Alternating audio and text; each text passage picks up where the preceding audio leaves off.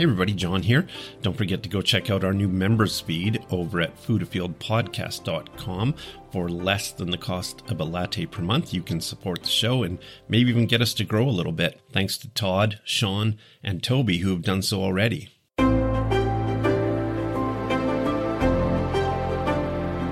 This is the Food Afield podcast, a show about wild food ingredients and how to collect them. And now, broadcasting from the wilds of Alberta, is your host, John David Schneider.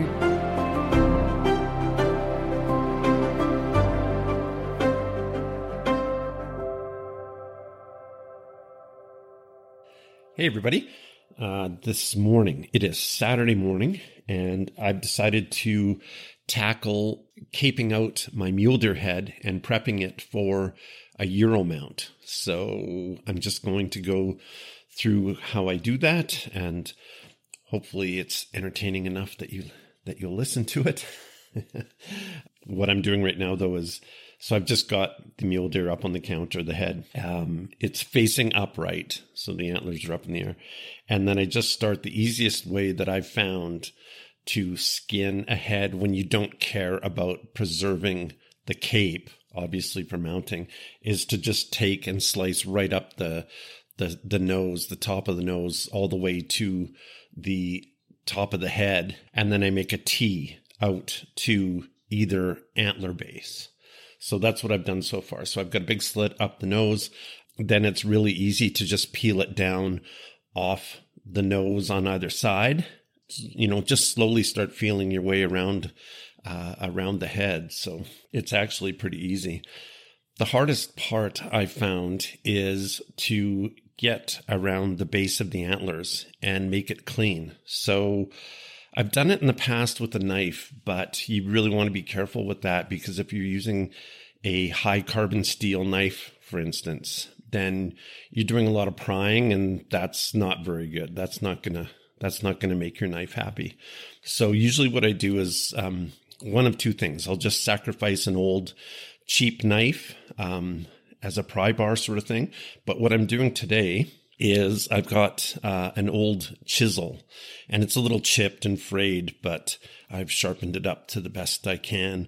And so what you can do there is just get the chisel down, and it's about maybe 3/8 of an inch across. So it's a smaller chisel. And so what I do is I just sort of pry down and try and work around the antler base, just prying the skin away from the antler base. And it seems to work all right. So I'm happy with that. Yeah, so just going to continue down the face here. The goal here isn't really to get it clean, although it doesn't hurt to have that goal. What you're doing is just trying to get the skin off, and then we'll go to the next step after that. You can actually feel the cartilage, where the cartilage of the nostrils meets the skull itself. You can just cut down into that, and that'll get the nose, the soft tissue of the nose off. The one thing I'd caution people about when you're doing this, though, is sort of be careful with your knife when you are working the bone of the skull. It is possible to make cut marks into the bone, or even chip, like if you're working around the nostril especially. So one thing I'm noticing with the chisel right away is that it seems to work okay, especially if it's sharp. But if I just take the knife edge and cut straight into the base, so right underneath the burrs of the antler, and cut straight in towards the base, the skull, where the antler meets the bone or the skull, then it seems to make it easier to get that chisel in and pry it away. So that seems to be working fine. And again, I'm trying to be careful with this chisel even. I don't want to leave big scrapey pry marks over the bone. There is a membrane that covers the bone. You know, what's working best, I found just experimenting with this, is I thought the chisel would work better, but actually what's working the best is when I take the knife, like I just described, and I go in underneath the burrs of the antler with a straight cut. And then I come in at it from an angle like underneath as I'm skinning it away. You sort of meet that cut. So when you cut straight in to the base of the antler underneath the burr, and then you come up underneath as you're skinning it, the two cuts sort of meet each other, and that seems to be working best. So scrap that idea with the chisel. This idea works better, and there's less prying, as in no prying.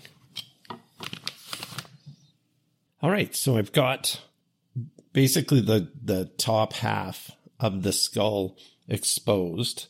I still have, well, that's not quite true. I've got half of the skull exposed. I still have to get the other ear off. I'm not explaining this very well, am I? So I started with that slit up the nose, like I said, and then I just peel the skin away from the top of the skull. I've worked my way around both antlers. I've cut the ear off, and I've gotten down to the bottom jaw on the front of the skull. So now I'm going to take off that other ear at the back and just work my way around. The other thing I've noticed as I'm doing this is the cape of the mule deer has some really short hairs on the bridge of the nose, the front of the face. And those are going to make excellent fly tying materials. I can already see that they're going to make great tails for nymph flies. Some of the longer pieces are going to make great elk hair, or in this case, mule deer hair caddis flies as well. So yeah, so I am going to preserve some of this hide. What I'll do is I'll cut off the chunks that I like the best in patches, let's say 4 inches by 4 inches. And then I will apply a really heavy dose of salt to the skin side. Let that dry out, and then it shouldn't stink too bad in my fly tying room. One of the things that I've noticed whenever I'm caping out bucks is they spend so much of their life rubbing their heads on things, each other, trees, the ground. So, you know, I put a brown paper bag on top of the counter, and I can see that it's just filled with grit and dirt, dust, bark, chips, things like that. So it's really hard on my knife. I find that I have to touch it up quite often. So yeah, it's a lot different than skinning out the body of a deer. Okay, so I've got the hide off the skull completely, and now I'm just doing the best job I can at fleshing out, well, all of the flesh. I'm just trying to get all of the flesh, fat, membranes off of the bone as best I can. Again, I'm being careful with my knife against the bone, especially around the eye sockets. The other thing too is, like, I think the hardest part about doing this whole skull are the eyes. They are very fibrous, and they run extremely deep, way back into the brain cavity. So the optic nerve is big and strong. All of the tendons and nerves and muscles that are attached to the eye run really deep into the socket and deep into the skull. So they're kind of hard to get out. You just have to get your knife down in deep and dig around and carve out as best you can. But I did find a little trick that seems to work, is that chisel. I'm glad I have it. I thought I would use it around the antler bases, but instead I used it around the eye socket. So I get the chisel. After I got the eye out, there's still a lot of fat. This is only the second deer skull that I've done, actually, and this is the first one I've done on my own. Kevin helped me with the first one, and that's where I learned how to do this.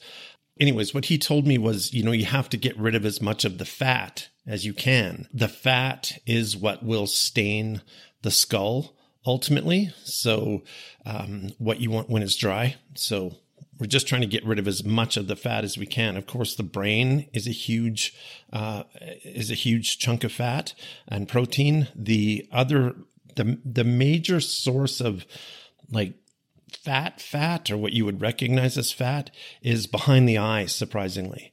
There are huge globs of fat behind there. So you have to dig all that out.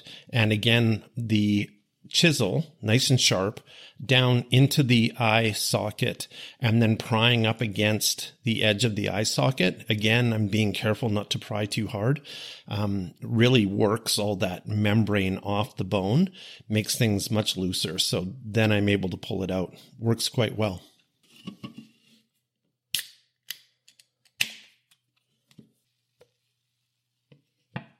All right. The hard part is done. I've got the skull cleaned up as best I can. It takes a while. It took me about an hour to skin the cape off the skull and then clean it up. Like I said, the harder parts are the eyes. I would say that is the hardest part, followed by the antler bases. But still, having said that, it's not that hard. You just take your time, you go at it slowly, and get it cleaned up as best you can. You don't have to be perfect with it, but I think I remember Kevin saying, the more work you do at the front, the better the results. So we'll see how good of a job I did. The whitetail buck that I killed last year, that's the one that I did. That was the first Euro mount that I did with Kevin in Kevin's kitchen. It turned out really nice, like super happy. We didn't use any bleach or peroxide or anything like that, and it comes out perfect. It's more of a natural color. It's still a bright white. Well, is it a bright white? It's certainly not as bright a white as you'll get if you bleach. But anyways, we just don't see a need for that. Kevin's done multiple heads. They all look great hanging on his wall. I love the way my whitetail turned out. So that's what I'm doing here. The next step after you get the skull all skinned out is to find a pot that's big enough to hold it.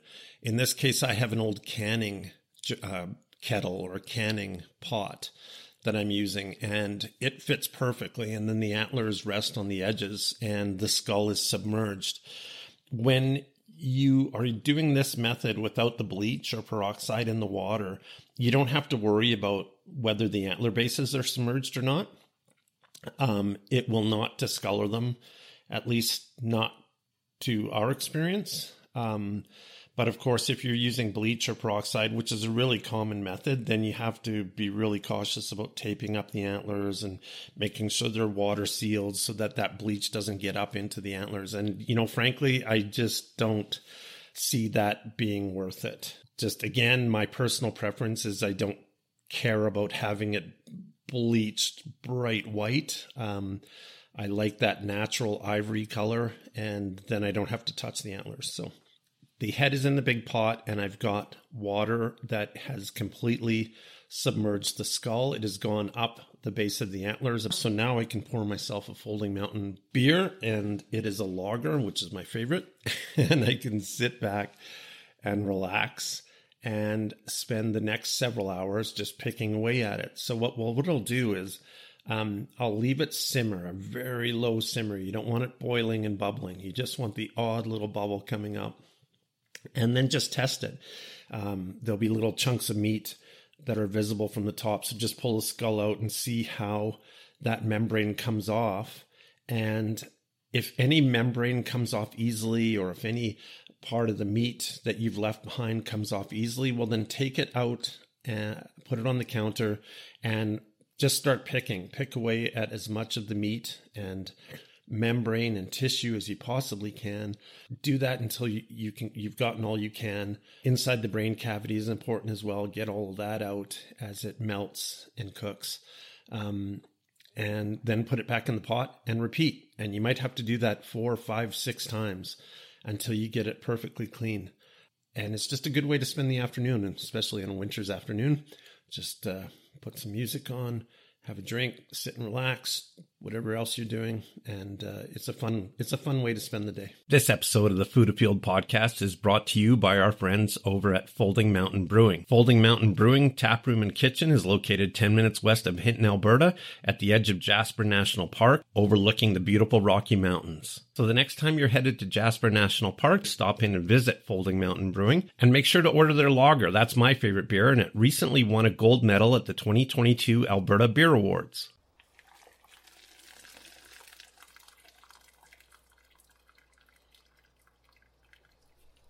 All right, well, this is hour number 4, I want to say. And it's turning out okay. This one was tough. There's a few things that I haven't mentioned yet. One is like clearing the ear canal out. You have to get a screwdriver in there and sort of pry it around and break that canal loose. There's a bone or a series of bones inside that will sort of spin loose and come out, and then you can get a lot of other junk out of there. But the other thing is the nostrils. Inside the nostril is all of like these big ribbons of cartilage, and wrapping around that cartilage is really fine, thin bone. And so the goal is always to try to get that cartilage out without breaking that bone apart. And it's really hard, actually. The best tool I found for that are needle nose pliers, because you can reach in there a little farther and grab them. And if you just pull slowly, the whole thing will just slide right out. So it's kind of neat. But these ones were a little more difficult. They sort of came out in pieces. I don't know what I've done wrong there, but it's been a little difficult. But it looks okay. When it comes out of the water, it'll have a real browny color to it. And you'll think, oh no, that's no good.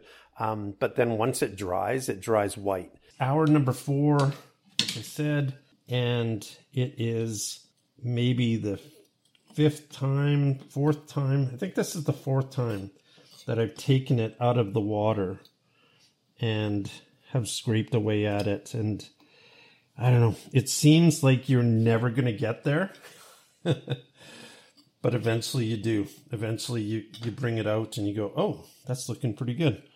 There'll always be little tag ends, cling-ons, sticking on, but just do your best. I think there is such a thing as overboiling it, which you don't want to do.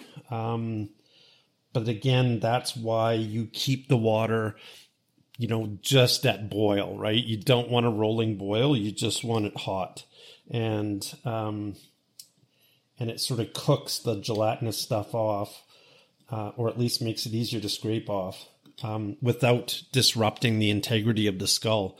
If you just throw it in boiling water, or like a rolling boil, and you leave it in for 4 or 5 hours, there's a good chance the skull is just going to come apart in certain places. So anyways, I don't think I've done that. It looks okay. I'm feeling like I've boiled it for too long, but I don't know, for whatever reason, this one was hard. It took a while to come clean. Like I say, it's looking okay now, but man, it's been a lot of scraping.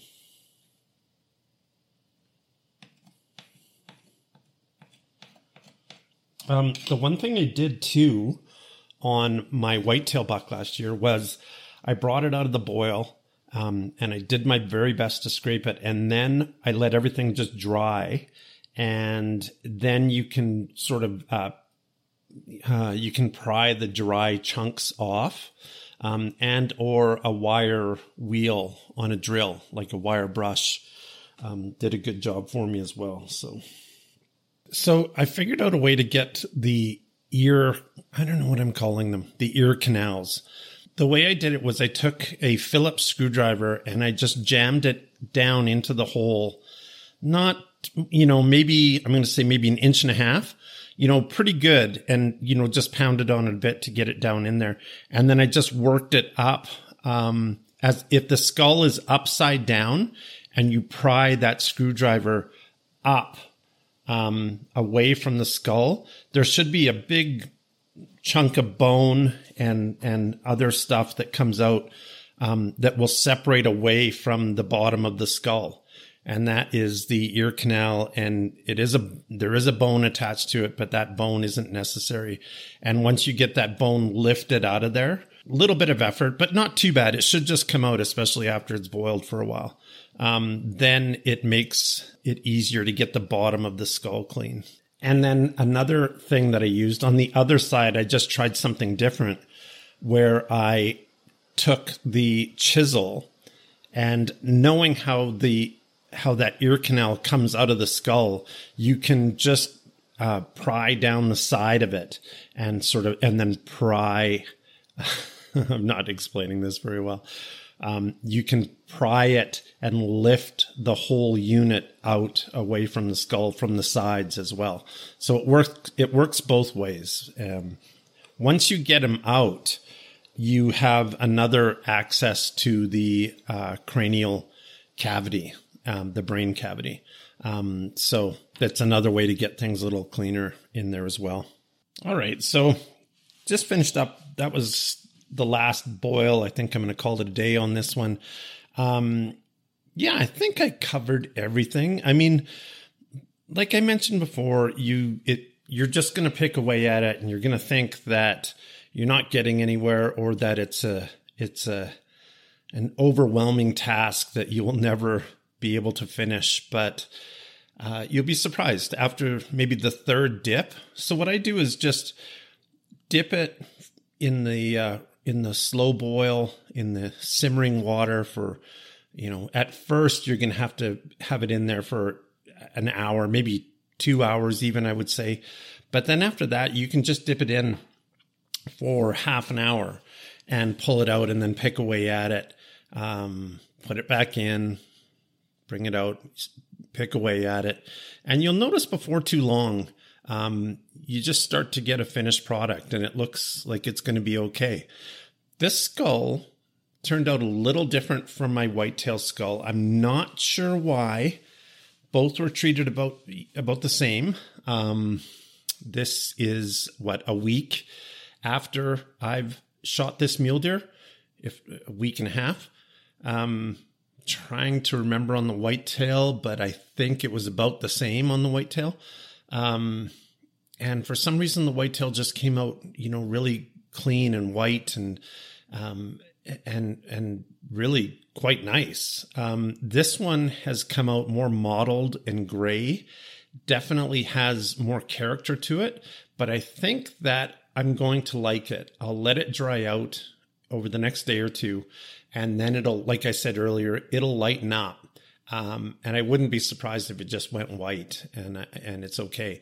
But if not, I'm kind of thinking I'm going to enjoy it. If you don't like that discoloration or the what's the opposite of uniform? You know what I like. If you know what I mean. If you want that uniform color or that uniform look to the skull, then yeah, I can see why you would want to apply some sort of peroxide paste or even, a spray paint, or even a spray paint to the skull to get it white and get it uniform. Like I said, on the whitetail, didn't really need that, but on the mule deer, we'll see. The jury's out on that. That might be a candidate for doing something like that. I'm not going to do it because I just like it when it looks natural, but that'll be up to you.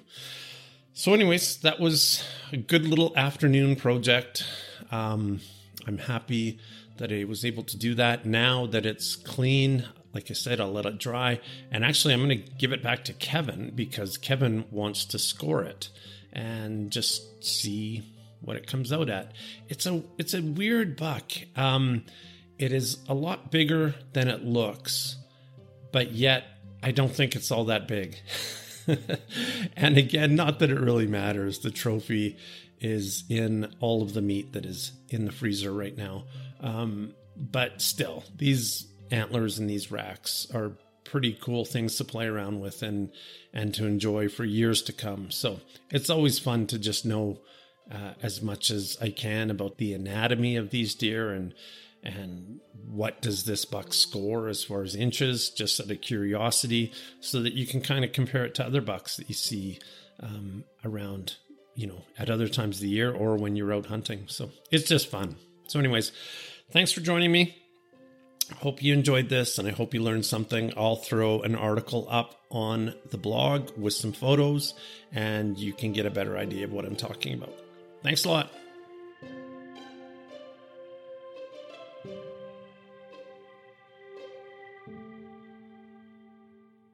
Next week on the Food Field podcast.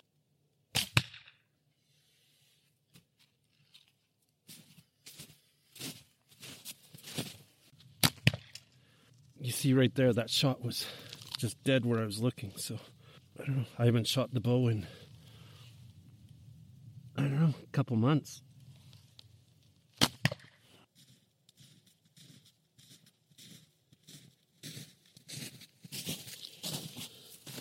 So like I say, it's November 23rd, and I'm just getting started with my bow hunting season. So that's kind of weird. In years past, decades past, I've bow hunted, from the beginning, from September. Usually by November 23rd, I'm done. So it's kind of fun to be starting right now. Oh, what is that? There's another one. It's a buck. There's a buck following him.